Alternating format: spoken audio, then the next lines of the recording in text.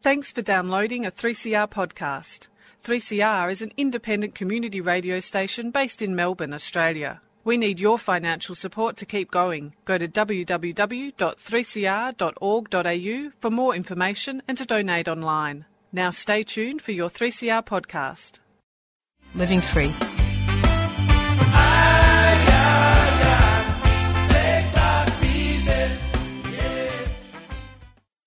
Welcome to the Living Free Show on 3CR Community Radio, 855 kilohertz on your AM dial and 3CR on digital radio.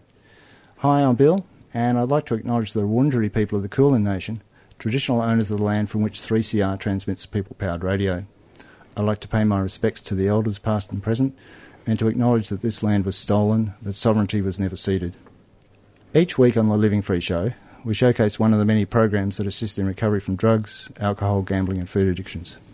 Our guests share their recovery story and highlight that shared experience saves lives. So I'd like to welcome Tanya to the show. Hi, Tanya. Good morning, Bill. Tanya's a peer support worker from an organisation called Doors Wide Open, located in Bunbury, Western Australia. Doors Wide Open are a not-for-profit organisation providing support to those recovering from methamphetamine and other addictions and assistance to those supporting them through their recovery journey. It provides a peer-led support model and operates on a non-judgmental environment with empathy and compassion. So, Tanya, we usually chat about growing up and the things that influenced your early life. So what was life like for you growing up? So I moved over from New Zealand when I was 5. We grew up in a tiny wee town in the Northern Territory in the Red Dirt. I was quite lonely, really. I never really felt like I fitted in anywhere or had many friends, even though family life was really great. Like Mum and Dad were awesome. We never wanted for anything. There was always parties around. Mum and Dad were party central. They loved, I think that's the Māori side of my father coming out, always wanting to feed the tribe, the community. So there was barbecues and booze most weeks until the early hours of the morning. But we were all happy. I had a lot of trouble fitting in anywhere. Yeah. Why do you think that was? I didn't know then. It wasn't until later on when I was in my 30s that I was diagnosed with borderline personality disorder, which now makes a lot of sense. So when I was growing up, not feeling that attachment to people, I felt like I needed a strong attachment. And it wasn't until I hit puberty I became quite promiscuous, I suppose. Yeah. And that led me down a path of looking for self-worth and self-esteem from men, very unhealthy. I was a very young mum, so I was pregnant at 15. Oh. And I had 3 children by the time I was 21. Right. Yeah. That's a full life. It was. I grew up making really rash decisions without thinking about consequences or understanding. It was just that instant gratification I was always after. That need to feel belong to someone, that, you know. Yeah. So what about family? What was your family life like for you? Pretty steady. Pretty steady. Dad worked in the mines. We all lived together very, very happily. It wasn't until I was a teenager he started doing fly-in, fly-out work. Mum worked part-time. My sisters and my brothers, so I'm the second oldest of 5. We all got along, normal sibling rivalry. I was never very good at school. I couldn't really understand a lot of what I was meant to, or I felt like I didn't anyway. Some things I was good at, but I never felt good enough. Yeah. What did you find it difficult making friends or having friends? Yeah, so I grew up thinking that to have a friend, you needed a deep attachment, a really strong attachment, a strong feeling of friendship. But now I realise that friendships happen on all different levels, and we're very lucky if we get a best friend. So I never had a best friend. I never had a group of people I hung out with at school because I felt uncomfortable. I felt like they didn't want me around. And I think a lot of that was coming from my own lack of self-worth. Yeah. So I would just hop from group to group to try, and then I started bunking school because I didn't feel like I belonged there. No one wanted me there. So, I didn't do a lot of high school. Right. Okay. When were you exposed to alcohol and drugs? What's the earliest? Oh, goodness. Like I said, my parents, they would have parties all the time. And I think I started having my first drinks at 13, maybe 12, sneaking it, sneaking my dad's cigarettes really early, sneaking out of home really early. Yeah, quite young. Yeah. Drugs, not so much. So I smoked a little bit of marijuana when I was in my late teens. And then I didn't really, other than the occasional drink, I didn't touch much at all until I was mid-30s. Oh, okay. I went straight from not using drugs to injecting meth, which was, a bit of a crazy story about that. Again, I was undiagnosed at this stage. I was being treated for depression and anxiety. I had a major relationship breakdown over here in Australia after leaving an abusive marriage in New Zealand. So, we moved back to New Zealand and then we moved back to Australia. Relationship breakdown, and I couldn't get support from the government over here. And I started escorting. Right. Okay. Yeah. So that was early 30s, mid 30s. And through that, I noticed that my clients most of them were high on something. And then that became normal. And then I saw them using it. And I was shocked at the beginning, but I got good money. I was treated well. I was getting a lot of self-worth from that sort of feeling. And then after a while, it wasn't really a big step to try it myself. These guys were coming in and they were so happy and full of energy and just, well, it appeared from my view anyway. Yeah.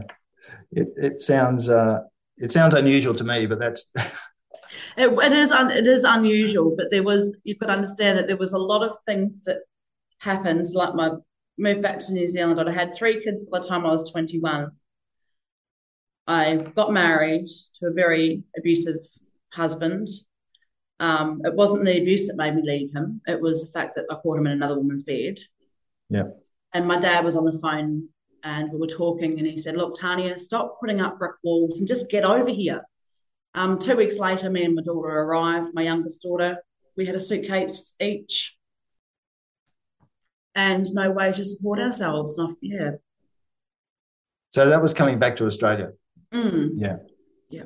So now I'd like to welcome Lee to the show. Lee is also a peer support worker from Doors Wide Open, and he's going to share his experience too. So welcome to the show, Lee. Yeah, Bill, how are you?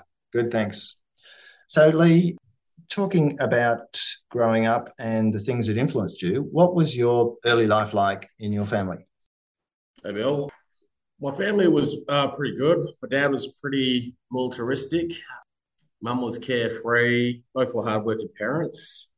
School life, I was bullied every day when I was in pre-primary to year 10, since I was like 5 till I was 15. My grandfather was an alcoholic, heavily an alcoholic. Childhood was all right. I was provided for. Didn't really have many friends. Didn't really get to go out much. My parents were always too busy. Just work, work, work. So I didn't go out much, didn't go to parties much until I was about 18. Yeah. But I was always depressed.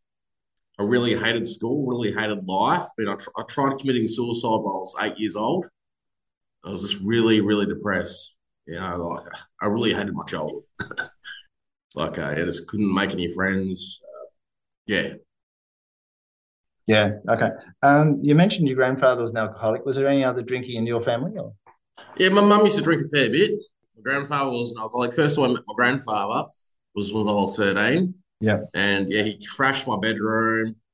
I remember when I was 18, I had to wrestle him because he tried fighting my mum's new partner at the time. Yeah. And he was extremely drunk. He was a really, really bad alcoholic. It was really sad. Yeah, it was really sad to see. Yeah. So what sort of impact did that have on your mum? I think it just drove mum to drink. Mum had a hard childhood herself. The way my grandpa would speak to my mum really affected. Mum's partner at the time was a really bad drinker as well. I remember when I was 18 as well, Mum got to the point when she was suicidal. I had to talk Mum out of taking her life. There's a lot of times there I had to help Mum out. She went through a really bad depression, and bit by bit, I didn't realise how much it affected me. I was drinking. I was a binge drinker back then, just binge drinking on the weekends, working during the day. Yeah. So when did that start? Around? So it was probably about when she met a new partner. She broke up with my father about when I was 18. Met a new partner when I was 18. The grandpa come around one night, and then we all hit the alcohol, and it was a really bad night. And then it just continued on. Like there was a lot of nights like that at Mum's house. It got pretty hectic. Right. Yeah. So you said you didn't like school much. So what was the outcome of school? Oh, I ended up graduating year 12, but it really affected me. I mean, when I was a kid, you had that trench coat mafia. I had a list. I wanted to shoot up the whole school. I wanted to burn the school down. Yeah. Yeah, it was. I was terrified to go to school. I remember when I was year 3, I had 30 people kick me, beat me up, spit on me, call me names. We're the first Asian family. I was from a small country town. And, my parents were the first interracial couple, like my father being Asian, mum being Australian. Yeah. So it was like, my dad's brown, mum's white. So, yeah, you cop a lot of flack from that back in the early 90s. Yeah, I'm sure. It doesn't sound good.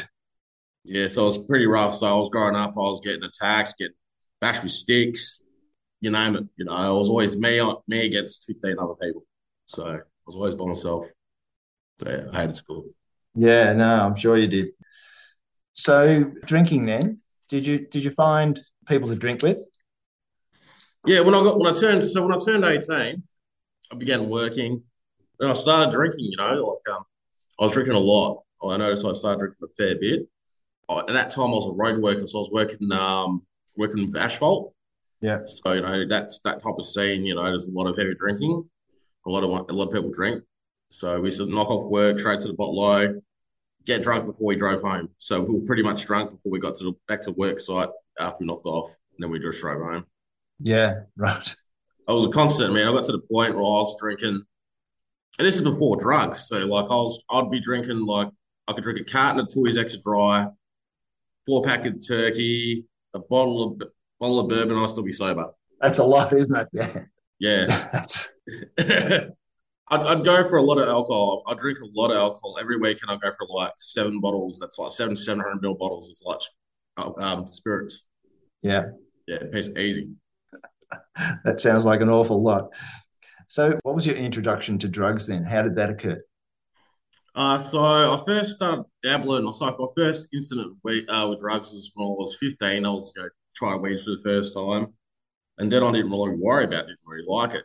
Then I started dabbling in a bit of coke, a bit of speed. So back at that time, I started just dabbling. It was just mainly amphetamines. You just do speed. Feel like, want to keep the party going, try a bit of speed on. It wasn't too bad. I didn't find myself too addicted to it yet. Yeah. It was till I tried methamphetamine. It was about 2016 when I got made redundant from one of my jobs I was working at. Yeah. I worked there for 10 years and I got made redundant. But during that time, the last year of that 10 years, one of my friends introduced me to methamphetamine. And that's when I fully started delving into the depths of methamphetamine and the world it brings upon now. Yeah, I'm sure. Yeah. Okay, well, so we might take a break there. Yep.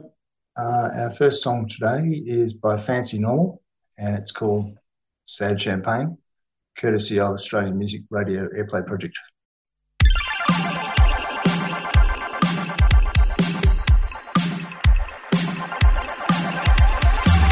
Sometimes I wish I could get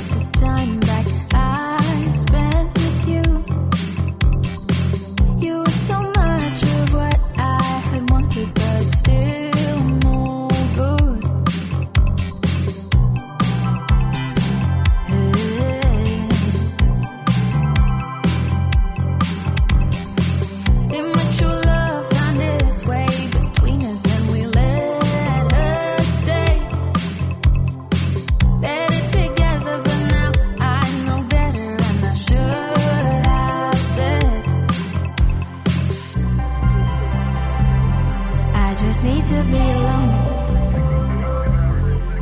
Yeah, yeah, yeah. I just need to be alone. And in my heart I knew there's a day when you'd see this through. But baby it takes two, and right now, well, there's no you. I just need to be alone. Hey, hey, hey, hey. Yeah, I just need to be alone. Oh, oh. I just need to be alone. But I don't wanna be alone. I just need to be alone. But I don't wanna be alone. I don't wanna be alone. I don't wanna be. Nobody wants to be alone. I don't wanna be alone. I don't wanna be. Nobody wants to be alone. 'Cause I just need to be alone. Hey, hey, hey, hey. I just need to be alone. Oh, oh, oh. I just need to be alone.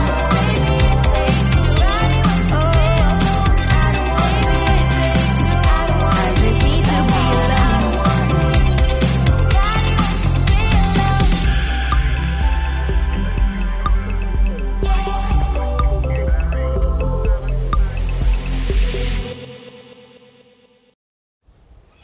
100 metres, 75 metres, 50 metres, 25 metres, 15 metres, 10 metres, 5 metres. Grass fires move faster than you think. How well do you know fire? Plan, act, survive. Go to vic.gov.au/no fire. Authorised by the Victorian Government, Melbourne. A 3CR supporter. Published or Not has been around for years, but now Jan Goldsmith is joined by David McLean. We will chat about words and writing, authors and audiences, publishers and printing, a voice for them all on 3CR. Published or Not, every Thursday, 11:30 till noon. When you get home, baby, write me a few of your lines.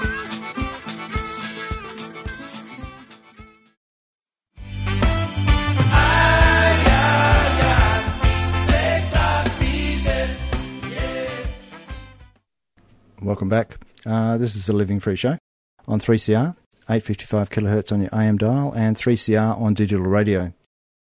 If you'd like to listen to one of our many podcasts, you can find them on your preferred podcast platform or just Google 3CR Living Free and check out our website. You can also contact us via phone, email or Twitter. Today I'm talking with Tanya about Doors Wide Open and recovery from methamphetamine use. So Tanya, before the break, we were talking about you doing some escorting when you got back to Australia because you didn't have much money and it was a good way to earn it. And you got exposed to drug use at that point. And you said you went from not drug using to injecting. Yeah. So do you want to talk about that transition? What did it feel like going into drug use at that point? Oh, first of all, I have no fear of needles. Yep. In fact, I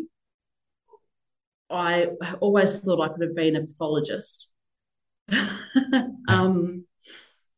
It was surreal. It doesn't feel real. It feels like I was just watching myself do it.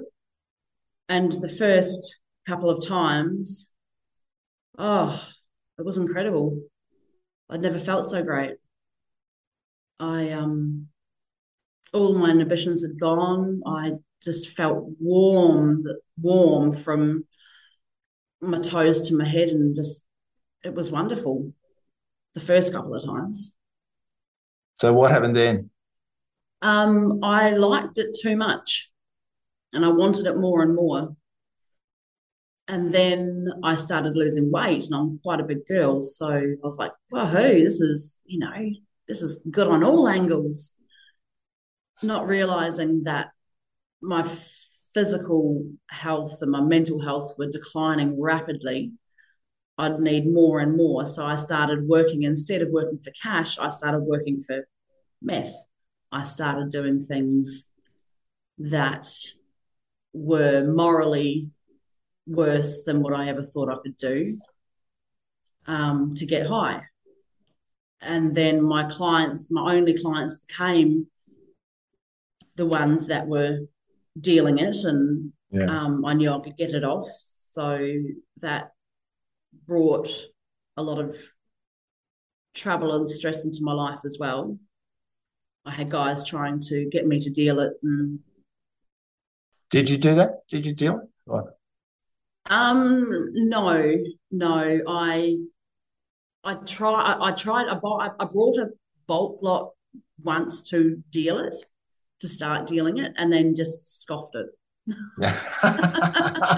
And so that did not work for me. Oh, right. So do you want to talk a little bit about a day in a life of a meth user? There is no such thing as a day in the life of a meth user. It's days. Time doesn't exist anymore.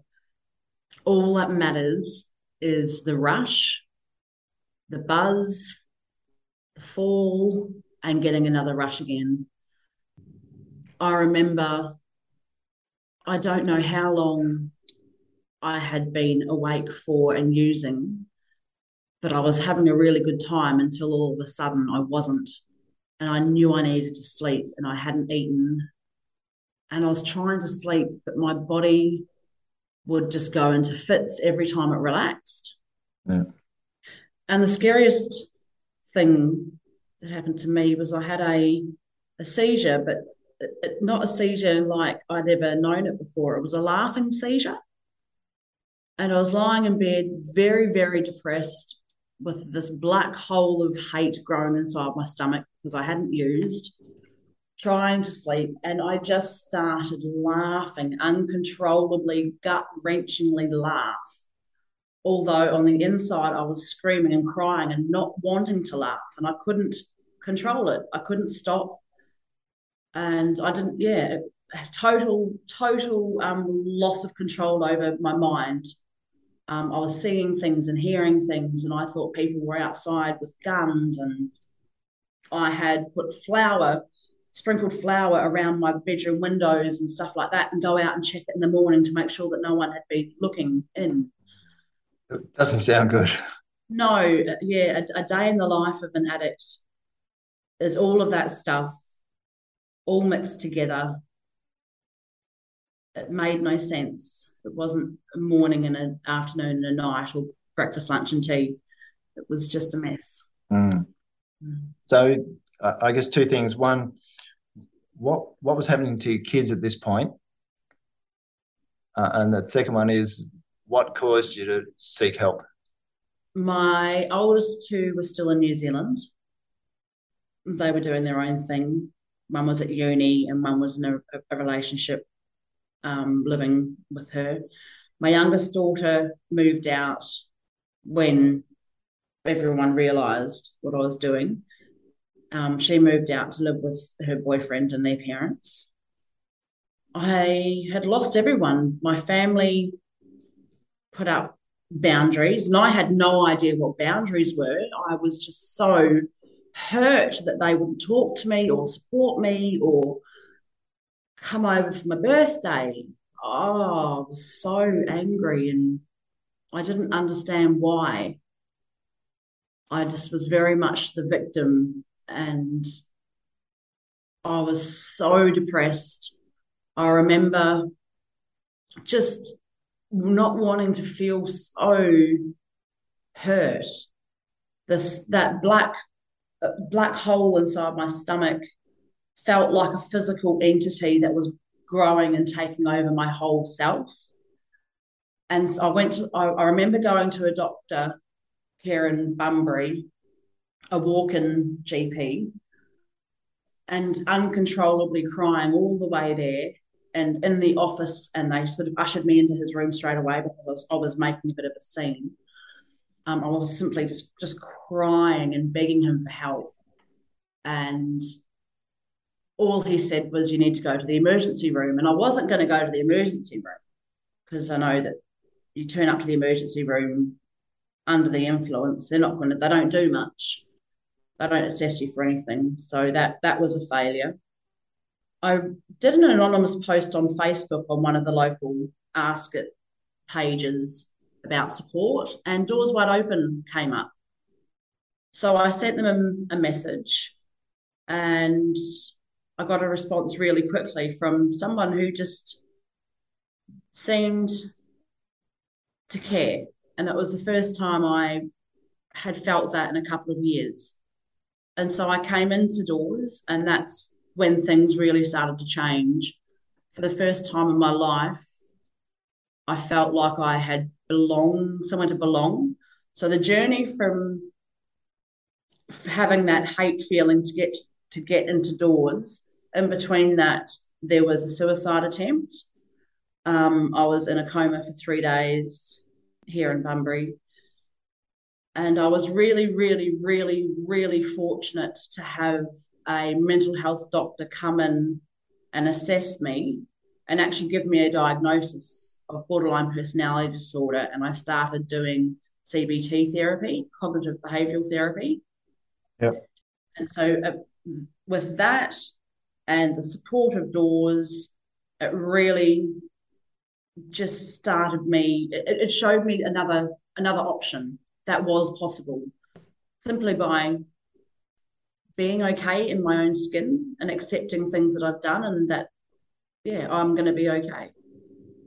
I'm worthy. Yeah. So how did it help you initially? What was the thing that made you feel that things could improve, that gave you hope, I guess? Oh, look, honestly, it was having people that believed in me. And that was the staff at Doors and the other people that were attending Doors. I've never, to this day, found another place like it. I could come in and walk in the door and crumble on the front couch, which I did a few times, bawling my eyes out in tears, and just be embraced.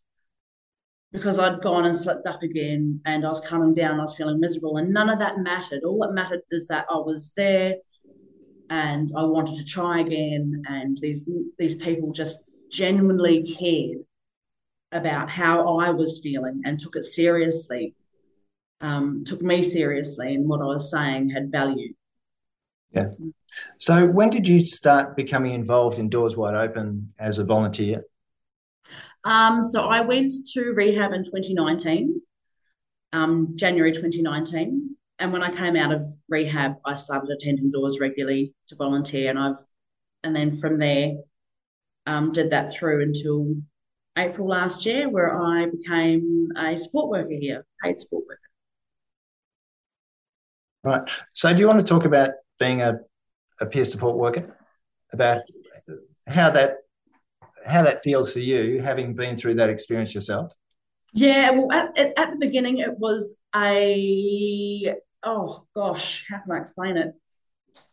I didn't have a clue what I was doing. I don't think any of us did. We simply wanted to share our stories and let people know that they weren't alone and that we exist, and they can come here and have that feeling of belonging that we received. So a lot of it, again, it's just quite surreal how it all just fell into place. But being a support worker and having somebody come in that's broken and that feels like there is no hope, and just spending a few hours with them and seeing them come back again, and each time they come back, they're a bit more, they feel a bit more them, and they're more lively and chatty and smiling, and it's a wonderful, wonderful way to be able to help people. Yeah. Yeah. I'm sure. Can I ask you a question about, have you been exposed to any other programs in your recovery? So I did go to rehab. Yeah. I went to Palmerston Brunswick Rehab. they were amazing. They're a therapeutic community, so they work alongside mental health and really making you aware of your actions and how it impacts the community and others around you. So that was something that I hadn't really understood in my past. Yeah. And it shines a bright light on yourself and your faults. You know, we all have faults. We all have personality traits that aren't that great to some people not. But yeah. So CBT therapy and rehab were pretty amazing. I'm just doing my certificate 4 in alcohol and other drugs, which has been another eye-opener. So, yeah. Yeah.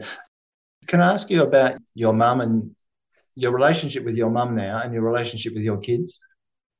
Yes, so it took a long time for me a couple of years for me to form those relationships back again. We are all so close. Unfortunately, addiction is something that runs in my family. My father is an alcoholic. I lost my sister a few months ago to liver failure from drinking. And I have 2 other sisters that are in active addiction for methamphetamine as well. We all try to support each other and we all love each other. It's just really hard. Yeah. So what about your kids? How's the relationship going? Amazing. Amazing. I think I have the best kids in the world, hands down.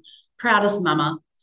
I do. I am. So we are tighter now than what we've ever been. My oldest 2 who were in New Zealand while I was going through all of my troubles are now so understanding. We have been really open about my misgivings as a parent and how much we truly love and respect each other now. My youngest daughter is only 22. She's building her own house, engaged to be married. She's just doing extremely well. All my kids are doing extremely well. Yeah. Yeah, my parents, we're all very close. Yeah. Well, that's really good. I'm pleased. Listen, I'd like to just say thanks for sharing on the show, and we look forward to hearing about your progress in the future. Beautiful. Yep, watch the space. Okay, thanks a lot. Okay, well, so we might take a break there. Our second song today is by Kat Kantiri, and it is called When We Were Young, courtesy of Australian Music Radio Airplay Project.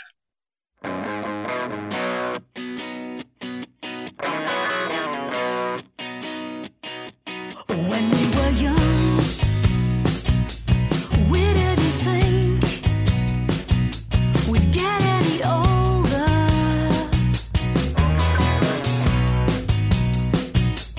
When we were young, we liked to drink, we liked to think.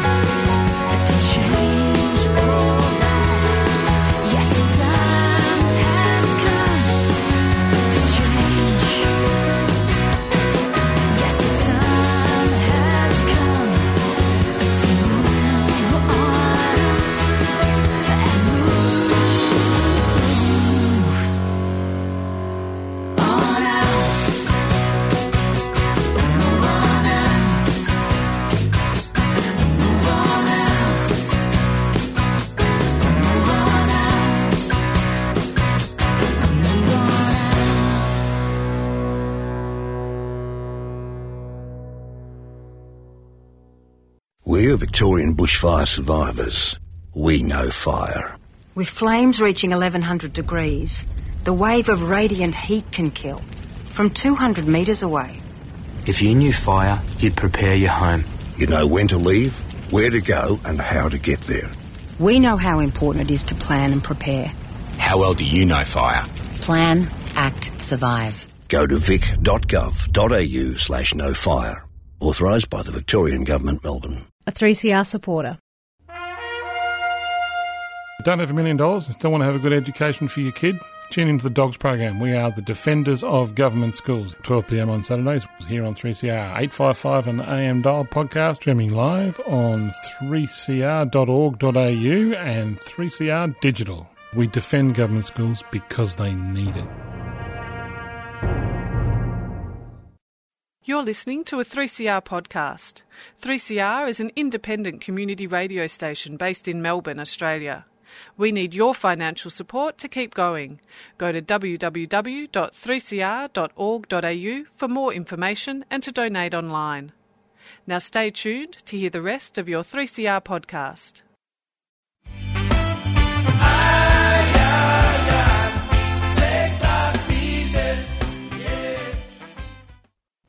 Welcome back. This is the Living Free Show on 3CR Digital and live streaming on 3cr.org.au. And I'm talking with Lee about Doors Wide Open and their support for recovering methamphetamine users and their family. And Lee's sharing his recovery story as well. Lee, before you talked about starting to get into drugs, methamphetamines, you said you started to get there in about 2016 through a friend. So do you want to talk a little bit about how different it was to go from, drugs and alcohol to methamphetamines? Yeah. Well, I guess the best way to put it was that methamphetamine took me to that extreme high. I was only until I did rehab, so I learned about the dopamine system. It's like alcohol's about 250 on a dopamine index, and you got, about 300, Weed's about 600, coke's about 800. Well, you're looking at meth, it's 1,200, So the high and the euphoria I got from methamphetamine was like instantaneous, and it took me it was that intense. And it was quick to grab me. And because I loved my alcohol, I loved taking drugs back then. Meth was just a whole new ballgame, pretty much, and it was just better than everything else I had. And it's got me hooked. Yeah. So how did it change your life then? Yeah. So it got to the point where I was like, I got made redundant in 2016 from my job. I did 10 years there. They made me redundant, gave me a massive payout, and it got to the point I was just really just constantly chasing that high. I mean, I'll be staying up for days on end. I think alongside stayed up for about 5 days, and I was with my partner at this time and my children, so I was just always chasing, stayed awake for 5 days, 2 days. And it got worse because it's like I started coming down and the come downs was getting worse. They were getting, when I was coming down, I was getting worse and worse. And all of a sudden, all the emotions and all the feelings from my past childhood, from everything that happened with Mum, the relationship breakup there, just the lack of intimacy in my relationship, it started affecting me. I started falling into psychosis a fair bit. I started becoming more insecure about myself, about the relationship. It affected me a lot, spiritually, mentally, physically. I've become an absent father, an absent partner, because I was always chasing it. I had to start feeling it to keep up my habit. Yeah, it really affected me a lot. Yeah, real. Yeah. So, what was your partner thinking at this time? Was she a drug user or not? No, she wasn't. She's drank. Wasn't alcoholic or nothing, but she just drank. And yeah, I guess at the time, she left me once, told me I needed to stop. So I thought I'd stop.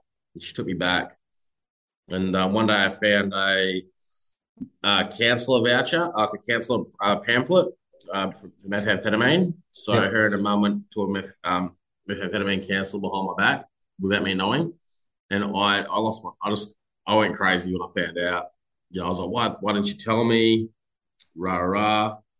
And, they just didn't know how to help me. So I got to the point where she ended up breaking the relationship off. And that's when reality kicked in for me, realizing, so I was always up all night. Because the reason why she broke up with me as well was not just because of the drugs. It was also because I got involved in dealing. And then one day I had 5 people rock up to my house and she was out with the kids. So 5 people rocked up to my house and I had a rival dealer pay these guys were paid by a rival dealer to do an aggravated burglary on my house. So I had to sit down with one of the guys.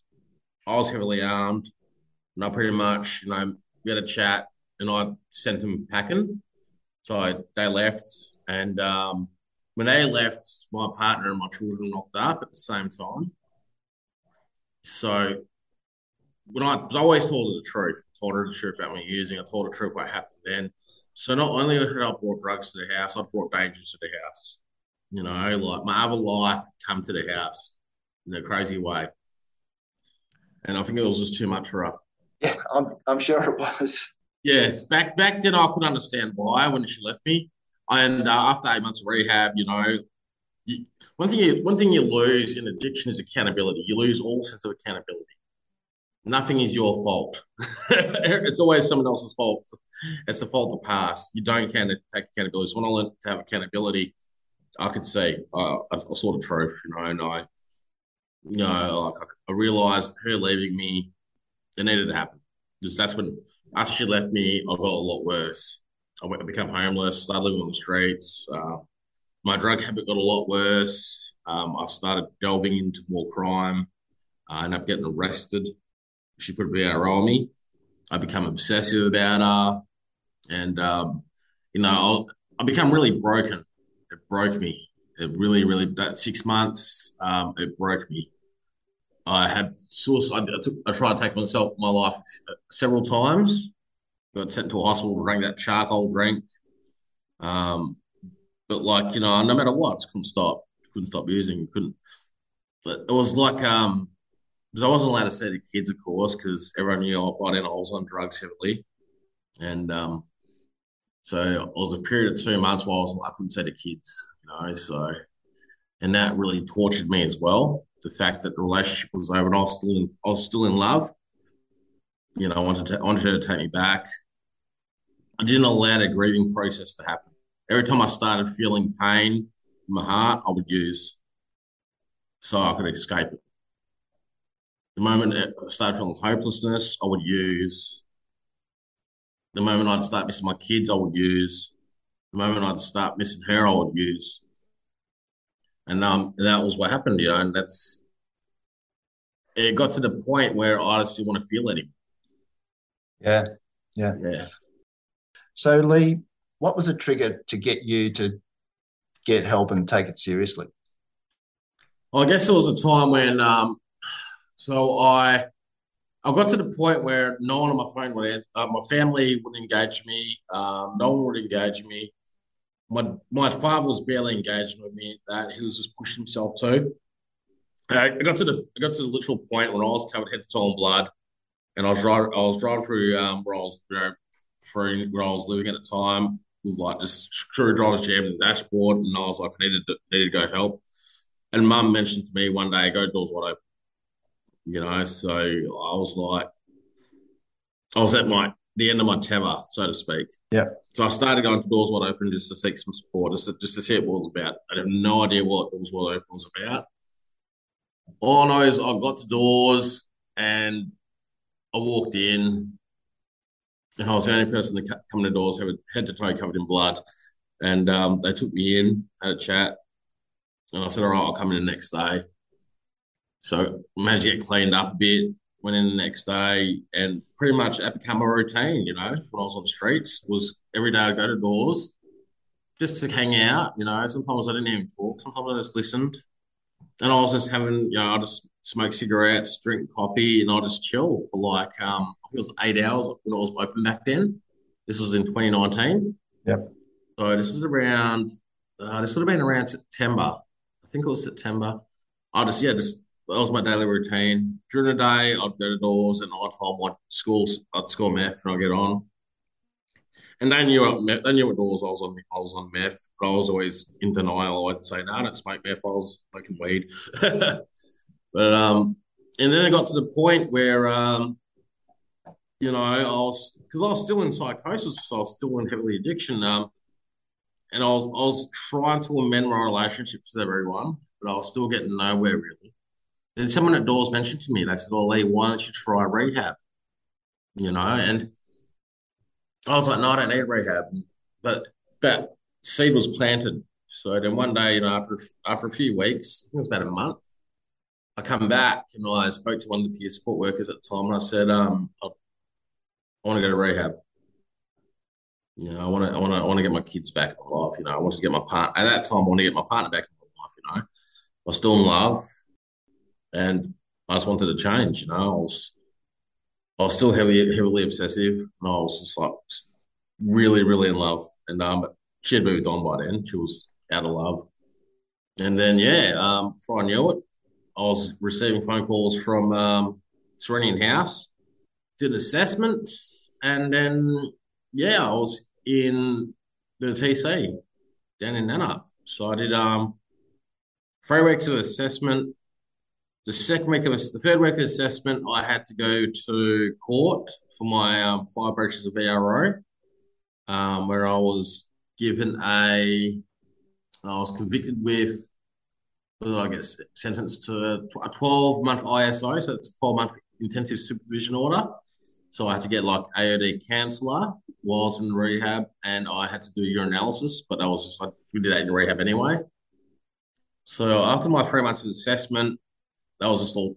So I did my 7 days of detox, and then I did 3 weeks of assessment, and then I was in stage 1. There's 3 stages at Serenian House back then in Nannup. And then, it was the hardest 8 months of my life. I thought addiction was hard, but 8 months of rehab was tough. I had to literally face my emotions for the first time, face my feelings for the first time, things that I put at bay. Look into my childhood for the first time, look at my actions at the face. Literally, it was like facing a tsunami it was just intense. And my coping mechanism, the meth, even alcohol, I couldn't take nothing. Yep. I had to learn to sit with it for the first time ever. And it was tough.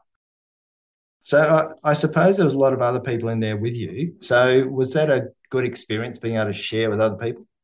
Yeah, it was. It was. I remember when I started, the first time I ever admitted I was an addict. That was January the 14th. It was my 3rd day in rehab. I picked up the Narcotics Anonymous Blue Book, and I was reading that book, and that's when I realised I was an addict. Every page I was crying because I couldn't believe how true it was, and I couldn't believe that I was an addict. And every time I would share, with the residents that would come in, there was a lot of similarities with my life, with my addiction. And for the first time, I was like, wow, I'm not alone. I got that first humbling experience when I went to doors and realised I wasn't alone. But when I heard the stories in NA at the rehab and met people in the rehab, even talking to the counsellors that went through, had lived experience, that went through the whole rigmarole addiction and rehab and now work there, it's just all the stories, it's different but same time. Yeah. And that's one thing you crave when you're using drugs is connection. Because when you use drugs, people that don't use drugs don't understand. So you always seek that connection. You find yourself hanging out with dealers. You find yourself hanging out with other drug users. So when I was in rehab, recovering, I found myself, connecting with the staff, with the people, and it helped. But sometimes it broke me. I wanted to leave every day. I wanted to say to kids, I missed the kids, I missed my ex. And then she moved on in April when I was in rehab, and that was one of the toughest days to me. When I realised, this is real, rah, rah. Want to get back together. She's got a new partner now, and I know it was really painful. It was testing. It was tough. Yeah. So what was it like coming out of rehab for you? So I had a lot of expectations when I left rehab that I'd see my children, that it would be awesome, things were going to happen. My AOD counsellor in rehab always told me, goes, Lee, there might be a massive anticlimax what you think it could be. And it was. I got out of rehab September 15th, 2020, and it was a massive climax. My dad picked me up, went back to my hometown, and I didn't get to see my children for 2 weeks. My ex had taken my 2 kids with her partner on a holiday.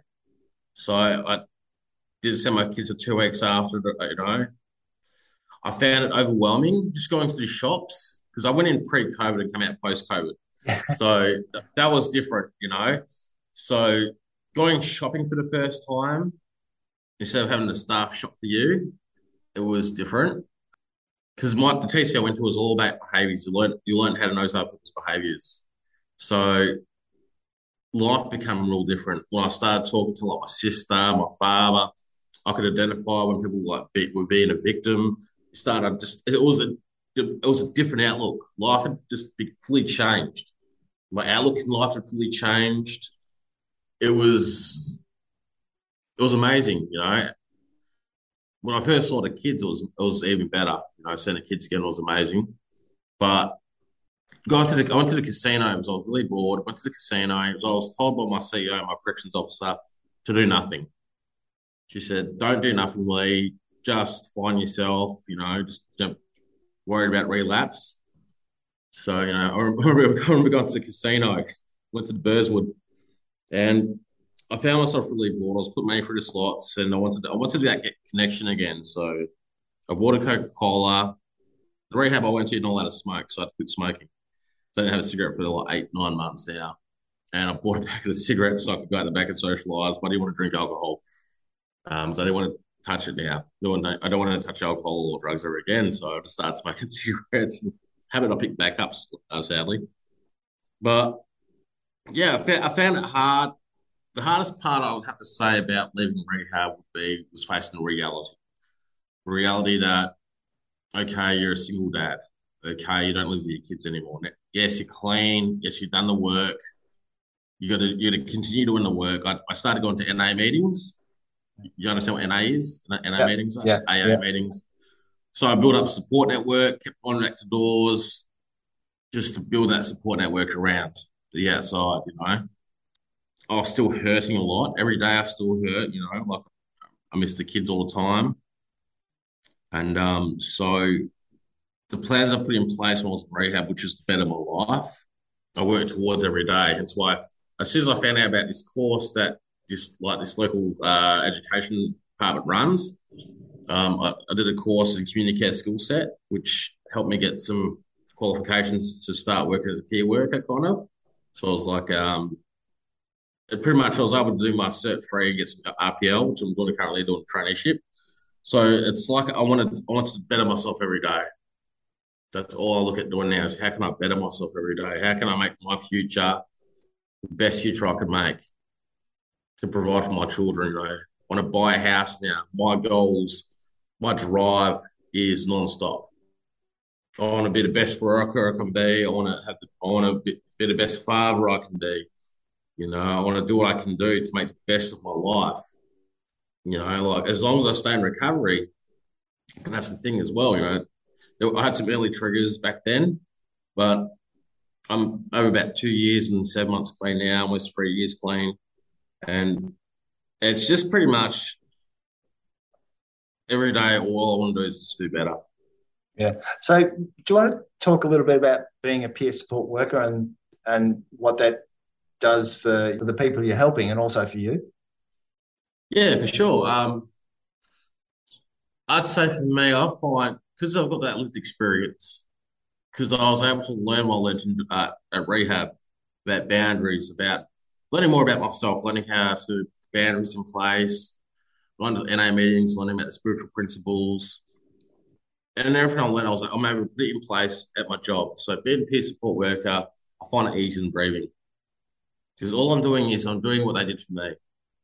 I see people every day that come in, and it's like it just reminds me of how I was when I first come to Doors. So being to help them like, navigate their way through towards getting clean and seeking finding recovery. It's the most mental rewarding job I've ever had in my life, and it's the only job I've ever loved doing. And it's helped me with my recovery. It's helped me stay clean as long as I have been clean now doing this job. You get some days, the first day we started, it was full on. Like, we didn't know what to do. We just pretty much just gave it a go, and we've been giving it a go ever since, and we've just been killing it. But it's a humbling experience being a peer worker, a real humbling experience, like from being where I was to where I am now, to helping people where I was. Yeah. To share my life story.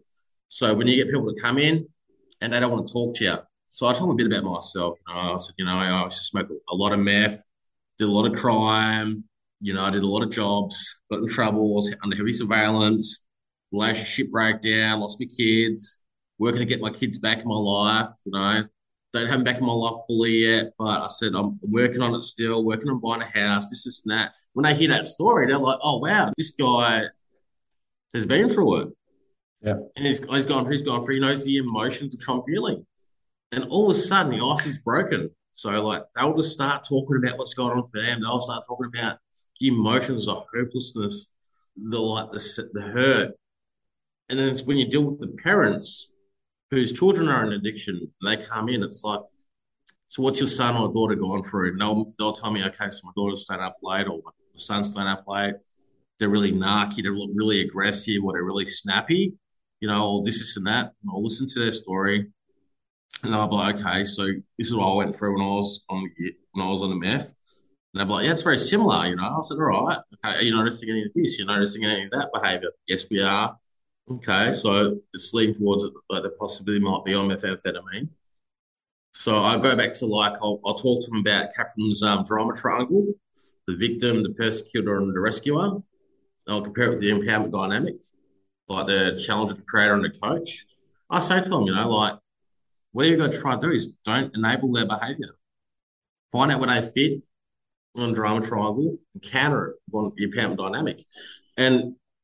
And helping the parents, I'd say that'd be the hardest thing for me. It's been the hardest thing for me because it's emotional. So after hearing their story, it's like, this is how my parents would have felt. This is how my partner would have felt at the time. Yeah. And that was the hardest thing. Other people go through it, it's just like, okay, I went through that. There's a way out. But when I hear the families talk, it's like, man, I put my family through hell. Yeah. Yeah. But it's a rewarding job. Yeah, it is. Okay. If anybody's listening who'd like to find out more about Doors Wide Open, you can call them on 08 9787 9298 or visit their website, doorswideopen.org.au, or you can check out their Facebook page, Doors Wide Open Inc. That's about all we've got time for today. So I'd like to thank Lee and Tanya for joining us today and sharing about the services Doors Wide Open provide to support those recovering from methamphetamine and other addictions, and also provide assistance to those supporting them. Thank you. Cheers, Bill. Thank you. Coming up next, we have Bellamwa, the Spirit of Wa, hosted by Uncle Taljim Choco Edwards. Join Uncle Choco in the Spirit of Wa on a journey of belonging and movement through sing-alongs and yarn. I hope you'll be able to join us again next week when we'll be talking about recovery from drugs, alcohol, food and gambling addictions, and support for the families and friends assisting their recovery. Thanks for listening. Stay safe and stay tuned now for more Radical Radio on 3CR.